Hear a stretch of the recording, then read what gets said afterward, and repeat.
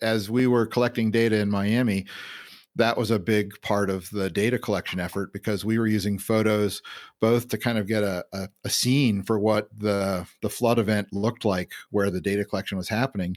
But we also used it as a backup for some of the data. So we were using, I'm honestly sitting here now forgetting what these were called, but we had these little devices for measuring salinity.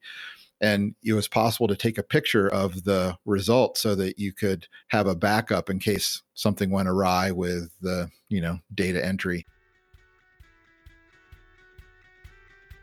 Welcome to another episode of the Mapscaping Podcast. My name is Daniel and this is a podcast for the geospatial community. My guest on the show today is Kurt Manke, and he is an absolute expert in QGIS.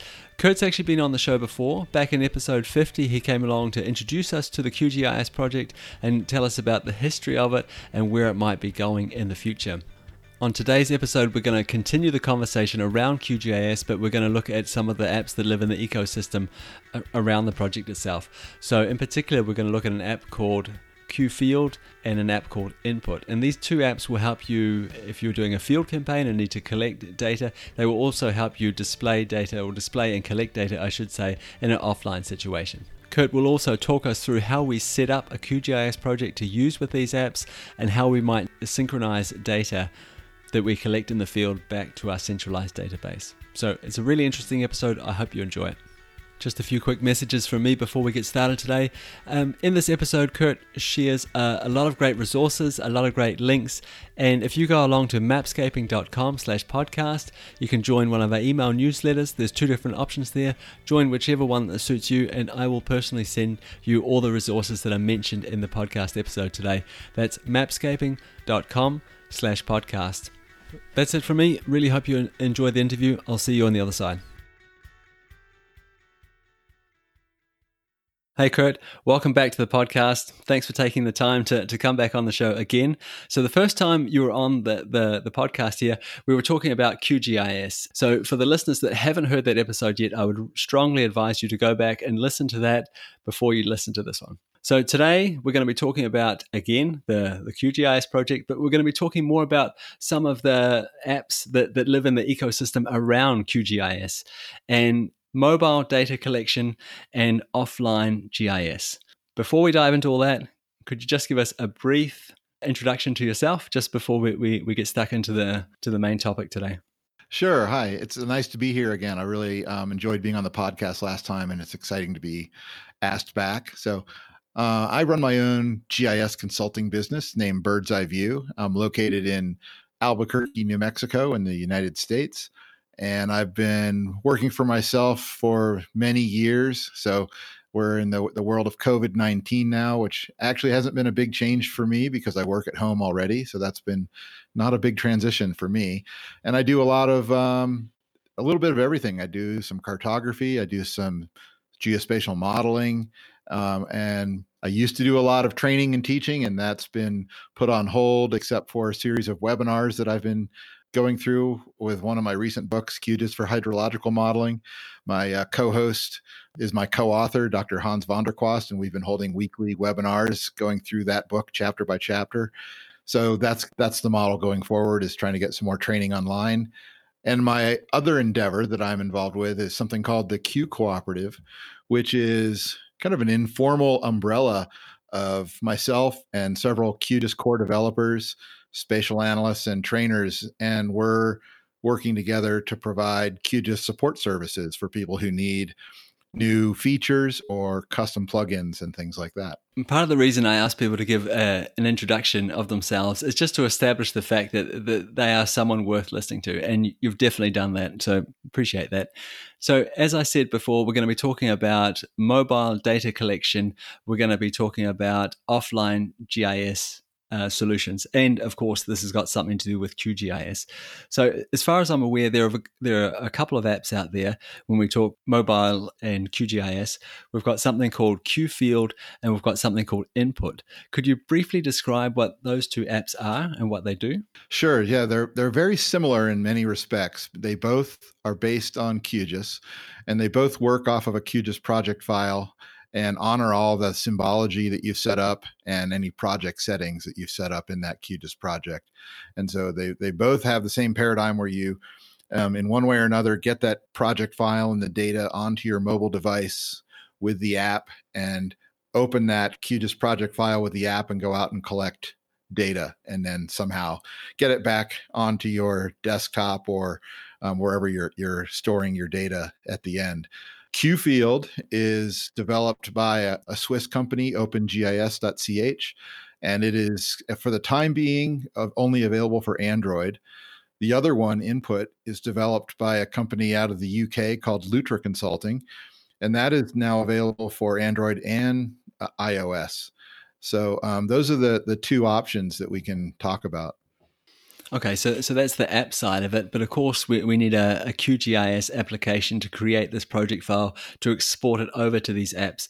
Could you just give us a brief overview of what a QGIS project looks like and how we might set it up if we're going to be using it later on to do field data collection? Sure. So, obviously it goes without saying that when you're going to do some field data collection, you have to do some project planning and think about what it is you actually want to collect. Both of these apps will allow you to collect points, lines, or polygons.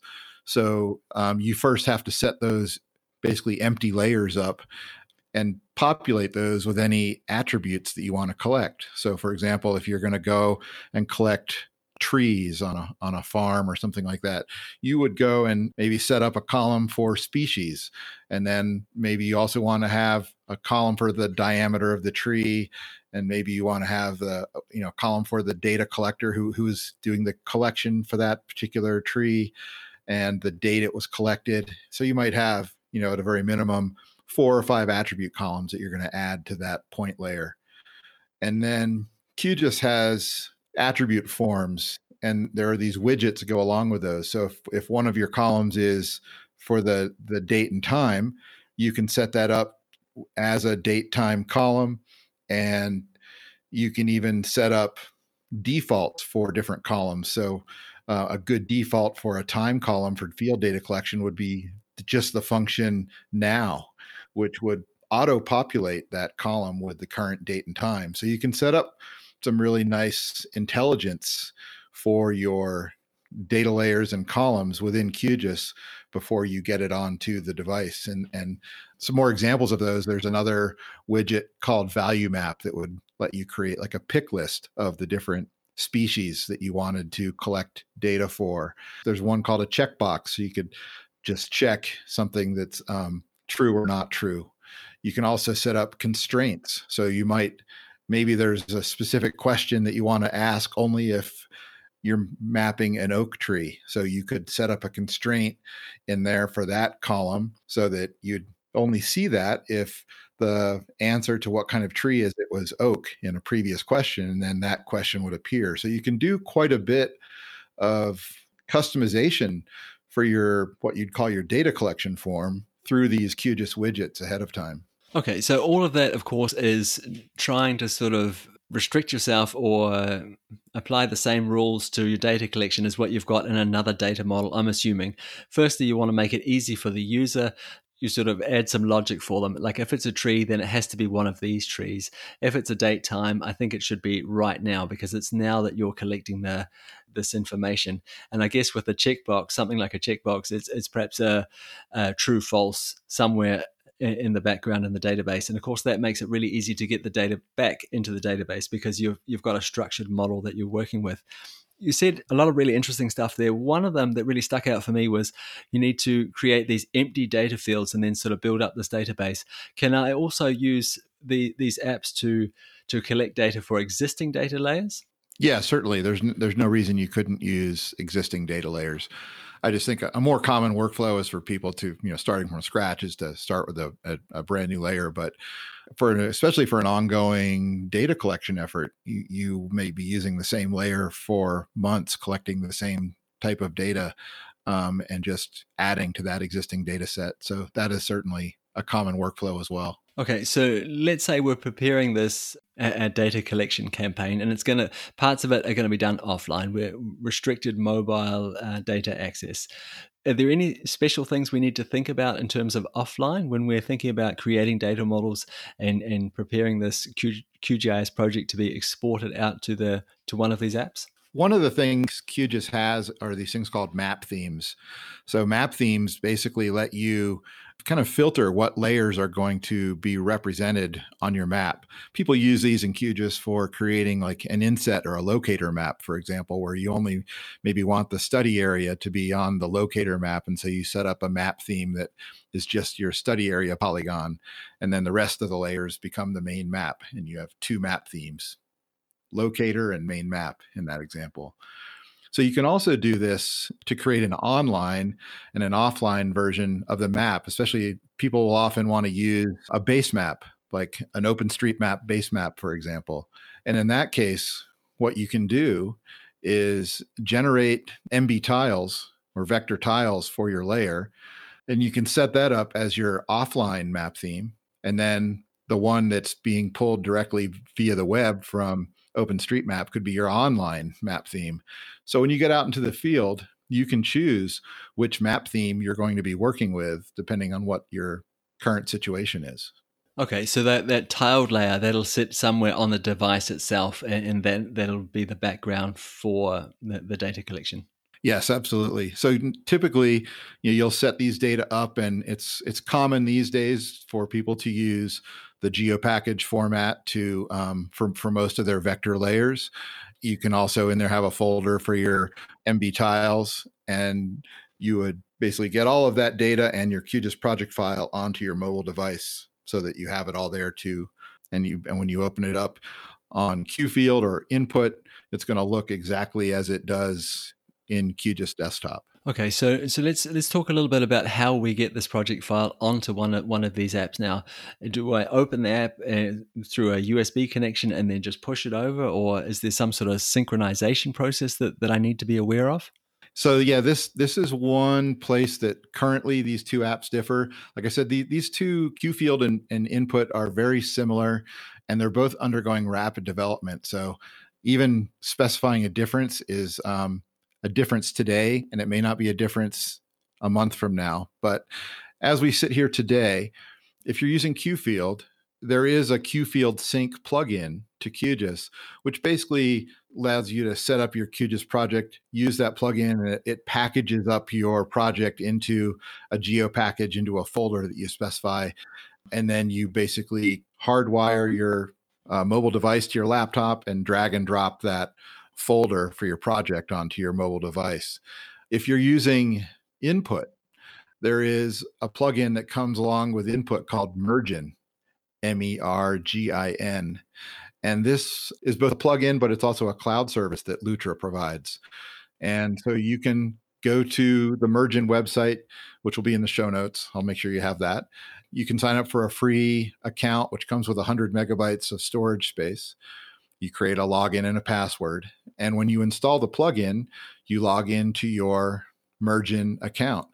And you can then, it shows up in the browser panel of QGIS as a data provider. And you can basically synchronize your project through that Mergin data provider, and it will upload your project to your cloud account. And that Mergin cloud account is the middleman between your mobile device and your desktop environment. And it allows you to synchronize your project back and forth between the two environments. That sounds really, really, really smart. I really like this idea of something doing the work, making sure that the project is synchronized, that the data is synchronized. So I completely understand when I have made my QGIS project, I'm exporting that data. Let's say it goes through Mergin over to Input, for example. I get that side of the process. Now, does that synchronization, does that still work when it comes the other way? Because what I'm thinking is you're out in the field, you're collecting data, perhaps you're updating existing data. How do I get that back to my centralized database? Is this the job that Mergin does for us? Yeah, that is exactly what Mergin does. So it works the other way too. It will allow you to open up QGIS, right-click on the Mergin provider, and synchronize your project from your cloud account to your desktop.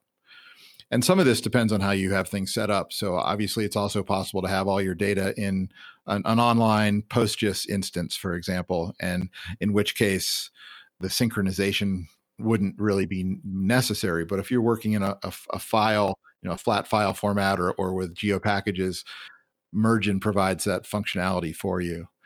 And, I mentioned that these two apps are very similar. So this is a case where I do know that with QField, OpenGIS is working on a QField cloud service.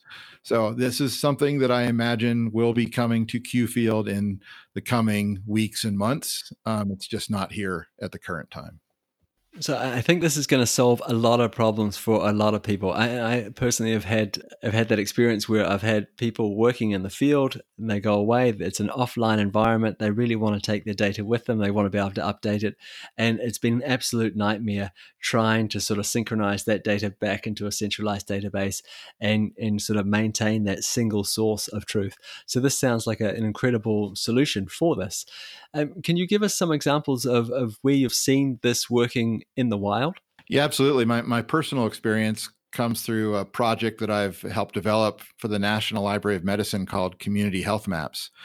And this is a program that we set up for public health workers, which is getting to be apropos these days with the COVID-19 crisis happening. We go in and we show people how to, who are public health workers. And so that means that they are not typically people with a GIS background or GIS training. And we show them how to use things like QField or Input for field data collection, and then how to use QGIS to work on an analysis of those data or a map afterwards. And one thing I'm impressed with is that these are intuitive enough, both of them, that I can, in a 4-hour workshop, train public health workers who have never used any of this how to set this all up and work with it and go out and collect some data and come back in and map it. And so it is definitely something that is pretty accessible. So one of the interesting projects that we worked on in recent years was in Miami, Florida, where sea level rise is becoming an issue. You might say, well, how is that a public health issue? Well, they have these things called king tides there, where these are the highest tides of the year. And at high tide, it can be pretty alarming, where 9 a.m. in the morning, you're standing in a neighborhood, and by 11 that morning at high tide, you're standing in knee-deep water in the middle of the street. So there was a local university there, Florida International University, had set up a data collection protocol, but hadn't really figured out how to get all this collected in a GIS format. And so we went down there and basically took the data collection protocol and set that up in QGIS, so we could use one of these apps. I honestly don't remember which one we ended up using in the field. This allowed us to train people working on the front lines with this to go out and collect this data. And what they were collecting was the depth of the flood water. They were taking a water sample so that they could test for bacterial contamination like fecal coliform, and also the salinity of the water. And we showed people how to collect data on this, and then afterwards make maps that showed for a particular community how much fecal coliform is in that floodwater that their kids are walking through on the way to get the school bus in the morning, for example, how much salinity is in that water that's flooding their front lawn and things like that, and really creating pretty intense issues. And it was very successful down there, and they still have those programs running 2 years after we were down there training them. So that sounds like a really, really big data collection campaign. So I'm assuming there were multiple individuals out there collecting this kind of data and synchronizing back to a single database, a centralized database. Were there any issues around so many users like updating data on a regular basis? No, we had basically a data manager who was at the time in charge of merging all of that together and managing it. So there was one person at the university who was kind of the front person for managing that. At the time, there wasn't the merge-in functionality to clone and share a project database. So kind of had to do it more longhand at the time, but it would be much easier today. So we could assume now that Merge-in would take care of that side of it for us if we were doing the same exercise today. Yeah, you would still want someone, I think, to be the data manager, to be in charge of that process and make sure that the incoming data was accurate and see who had collected what when and make sure it all gets merged successfully. But it would be significantly easier at this point. I've just got a couple of questions about data, and I realize we're sort of going back in the conversation now, but it just occurred to me that one of the things I've seen people be really interested in doing when they're doing data collection projects is taking pictures of things. Like, this is exactly what it looked like. An image is worth 1,000 words. They would really like to be able to take a picture of it and write a comment about it, or add that as an attribute into the table. Is this something that's possible through these data collection apps? Yeah, absolutely. They both allow you to take a photograph. So you basically set up a column in your GIS layer ahead of time for the photograph. And in that widget setting, you set that up as an attachment. And then when you get out in the field, you can take a photo, and it basically will have a path to the photo and you can upload all that and use it. You can also choose to pick a photo from your gallery. So you may want to take a photo of something with another app on your phone, and maybe, like you said, mark it up, put some text on there, or circle something of interest, and then upload that as the photo. So that's also possible. These sound like amazingly flexible apps and a system in general. So I'm really excited about this. I can see so many potential amazing geospatial field projects going ahead because people now have access to this kind of these kinds of solutions. Yeah, I actually should add real quick that as we were collecting data in Miami, that was a big part of the data collection effort, because we were using photos both to kind of get a scene for what the flood event looked like where the data collection was happening, but we also used it as a backup for some of the data. So we were using, I'm honestly sitting here now forgetting what these were called, but we had these little devices for measuring salinity. And it was possible to take a picture of the result so that you could have a backup in case something went awry with the data entry. So we had a backup photo of the salinity meter, and we also took a picture of the water sample. So we had 3 pictures for every point that we were collecting information on. So this brings me to another question about data. So if I go to the QField website, for example, it says GPS centric, which makes perfect sense, right? Your phone has a GPS built into it, and that's probably the way we're getting our location. I realize there's other ways for phones to locate themselves, but let's just assume it's running solely off a GPS. That's where our source of location is coming from.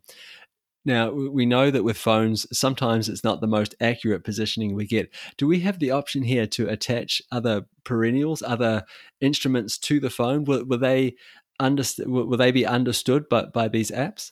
Yeah, I think with these and any other data collection app, you always have the option of using a third-party Bluetooth GPS receiver. And there's quite a few of those on the market that you can find on Amazon and elsewhere. And some of them aren't even, there's a lot of them are fairly affordable and are things that you can strap onto your wrist or your pack or something like that. And I think the advantage for most of those is that they will definitely increase your horizontal and vertical accuracy, but they also often offer better signal lock. So if you're in a park with tree cover and you don't have a clear view of the sky, some of those will lock onto the satellites a little better than your phone would. And so you can definitely get better results. It's a good point, because whenever you're out collecting data, accuracy should be a concern, something you need to think about. And, phones use this hybrid locational technology where it will locate you by triangulating off of cell phone towers. If you're in a Wi-Fi network, it can locate you that way. That's slightly more precise. And then it has the GPS, the assisted GPS chip, and that's the most precise. And so if all 3 are accessible at the same time, the phone uses all 3 technologies in some kind of algorithm to try to pinpoint your location. So there's a lot of technology packed into these little mobile devices these days that we sometimes take for granted. And you need to know, I see surprisingly few studies on the accuracy of cell phones. And every year we have updated phones and it changes. So it's constantly improving. And I think, these days it's safe to say that most of them are getting you, within several meters of your true location, but it's sometimes difficult to know exactly how accurate your phone is. And so you can always use a third-party Bluetooth GPS to improve that. Yeah, that sounds like a really good solution. And am completely with you there. Like phones are pretty amazing. When we start to talk about the kind of technology that's being packed into them, it's really impressive. I'm hoping that some stage we'll get to the stage or come to that sort of recognition that calling a phone is kind of like calling a Ferrari a cup holder, because yeah, we make calls with it, but I mean it can do so much else. Yeah, in fact, I think being a phone is what they're worst at, honestly. They do many things better than actually function as a phone. And in terms of GPS, a lot of the modern phones not only have you can use the GPS constellation, they can also use the GLONASS constellation, and we'll use both of those, I think, collectively to improve locations. So the GPS chips are getting better and better each version. So I just want to try and summarize now for the listeners just quickly, because I think you've given us a lot of information here. At the start, we talked about these different apps that we could use. You've covered how we set up a QGIS project and get it ready to export into these apps. We talked about the different kinds of methods and systems you might want to use to synchronize data over to the app from the project and back again. And we've talked a little bit about the functionality that are in the apps and the way we set up data ready to be collected and that kind of thing, and think about our data models. So you've given us a ton of value already. I just want to touch on what this app can do. Can it do anything in terms of analysis? Is there any sort of snapping capability? Is there anything sort of built into it that's making sure that we're adhering to the rules of data collection, that we're collecting valid geometries, for example? Let's see. That's a good question. I think that's one place where at the current time, QField is a little different than Input. QField does have, for example, a split tool that lets you cut a polygon that you've created in half or carve it up in some way. It also has a measure tool. It has some compass integration. So I know people, if you've used something like Google Maps on your phone, you'll see a little kind of what am I going to call it? Like a cone of visibility, like it'll show you which direction you're facing. And so QField also has that kind of compass integration where it'll show you which direction you're facing as you're moving around.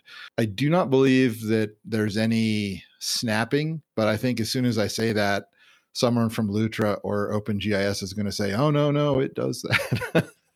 If it doesn't do it, I imagine they're working on it because both of these companies are improving both apps continually. But I don't believe there's any of that kind of geometry snapping capability in either of them.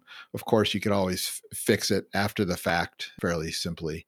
And I know that with, for example, if you're collecting points, fairly certain you can move the crosshairs on both of these so that, let's say you want to map something that's behind a fence, or you're mapping a bird nest and you don't want to disturb the nest, but you want to map it and you're in the street next to the tree where the bird nest is.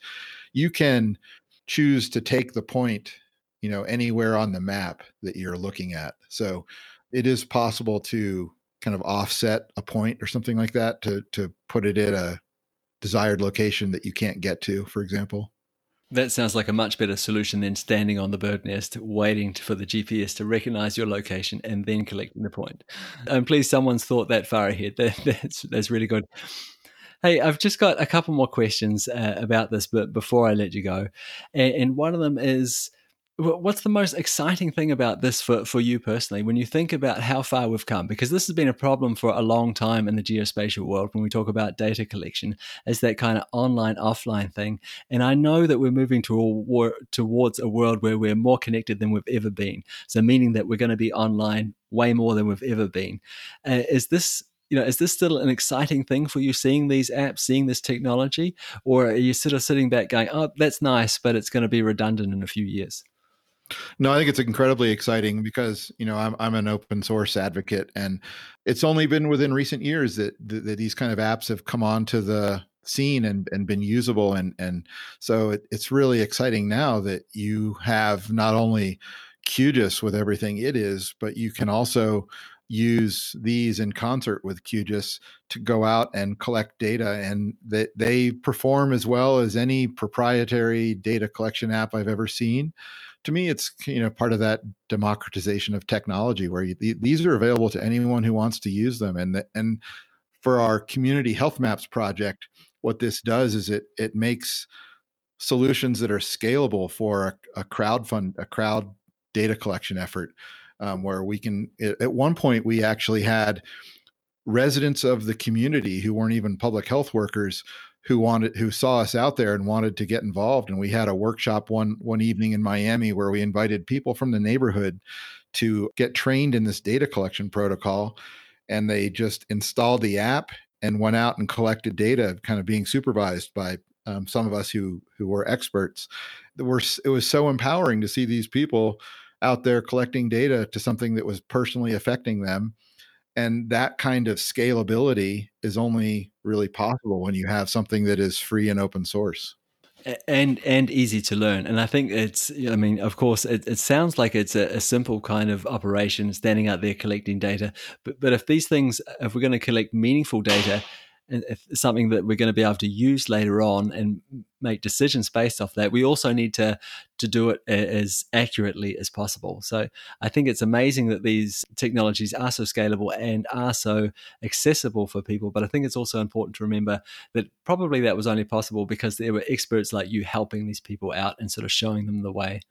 Yeah, that's absolutely true. Because what I just said belies the fact that months of work had gone into setting up the protocol and the tests and the training materials and all the rest. So obviously that was a unique situation, but it was still a really interesting proof of concept. Absolutely. And I wasn't trying to be critical at all. I was just trying to point out the fact that I think that there still needs to be a certain amount of guidance, I think, with these kinds of projects. But the fact that it was possible, that it is accessible to people, is absolutely amazing. So one last question before I let you go. So when you think about the technology that's at play here, is there anything that you think that's missing? What is this app screaming out for? What would be the next feature that you would add to it if you could just wave your magic wand and do so?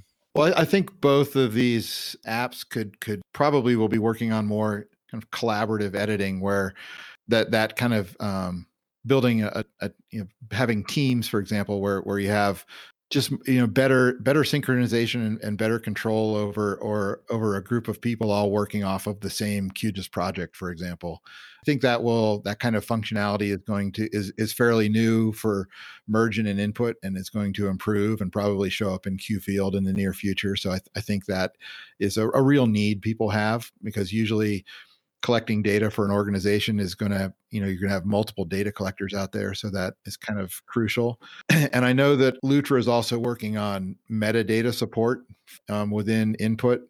So I think, being able to have some kind of metadata access in these is going to be important for the resulting data. So, but I think they're becoming fairly mature. And I think the thing that I appreciate the most is that both companies are being really responsive to reported bugs and things like that, and new versions are coming out quickly. The way they're set up is really ideal. The fact that they're plugins and apps, because they're not tied to QGIS versions in that way. So the plugin can be updated and come out as often as it needs to, irrespective of what version of QGIS you happen to be running. So I think that kind of separation and having it as a plugin is a really great example of why plugins are useful. Kurt, I really want to thank you for taking the time to teach us all a little bit more about data collection. There's different kinds of open source apps that we might want to consider for our next data collection project, and just teaching us all a little bit more about the QGIS project in general. So thank you so much for your time. Before I let you go, where can the listeners go if they want to reach out to you and learn more? My website is birdseyeviewgis.com, and people can also visit communityhealthmaps.org. There are some blog posts, for example, one on Input and one on QField up there, and there's also one describing that Miami project. And I can be found on Twitter at Geomenke. Thanks again, Kurt. I'll be sure to link all those in the show notes for people. Thanks. Well, I really hope you enjoyed that interview with Kurt. Like I said before the interview started, Kurt shares a lot of great resources with us and a lot of great links. I'm happy to pass those on to you. If you go along to mapscaping.com/podcast, there's a couple of different email newsletter options there. Choose whichever one fits you, and I will personally send you an email with all the different links and resources that Kurt mentions in the interview. And that's it for another episode of the Mapscaping Podcast. My name is Daniel. As always, it's been an absolute pleasure being your host again this week. For those of you that are enjoying this podcast, if you have a friend or know someone who you think might benefit from hearing this, please share it with them. I would really appreciate it. And as always, you are more than welcome to reach out to me on social media. You can find us at Mapscaping on Twitter, Facebook, and Instagram. You're also more than welcome to connect with me on LinkedIn. I'm easy to find. Just search for host of Mapscaping Podcast. There's only one. That's me. I would love to hear from you. Okay, see you next week. Bye.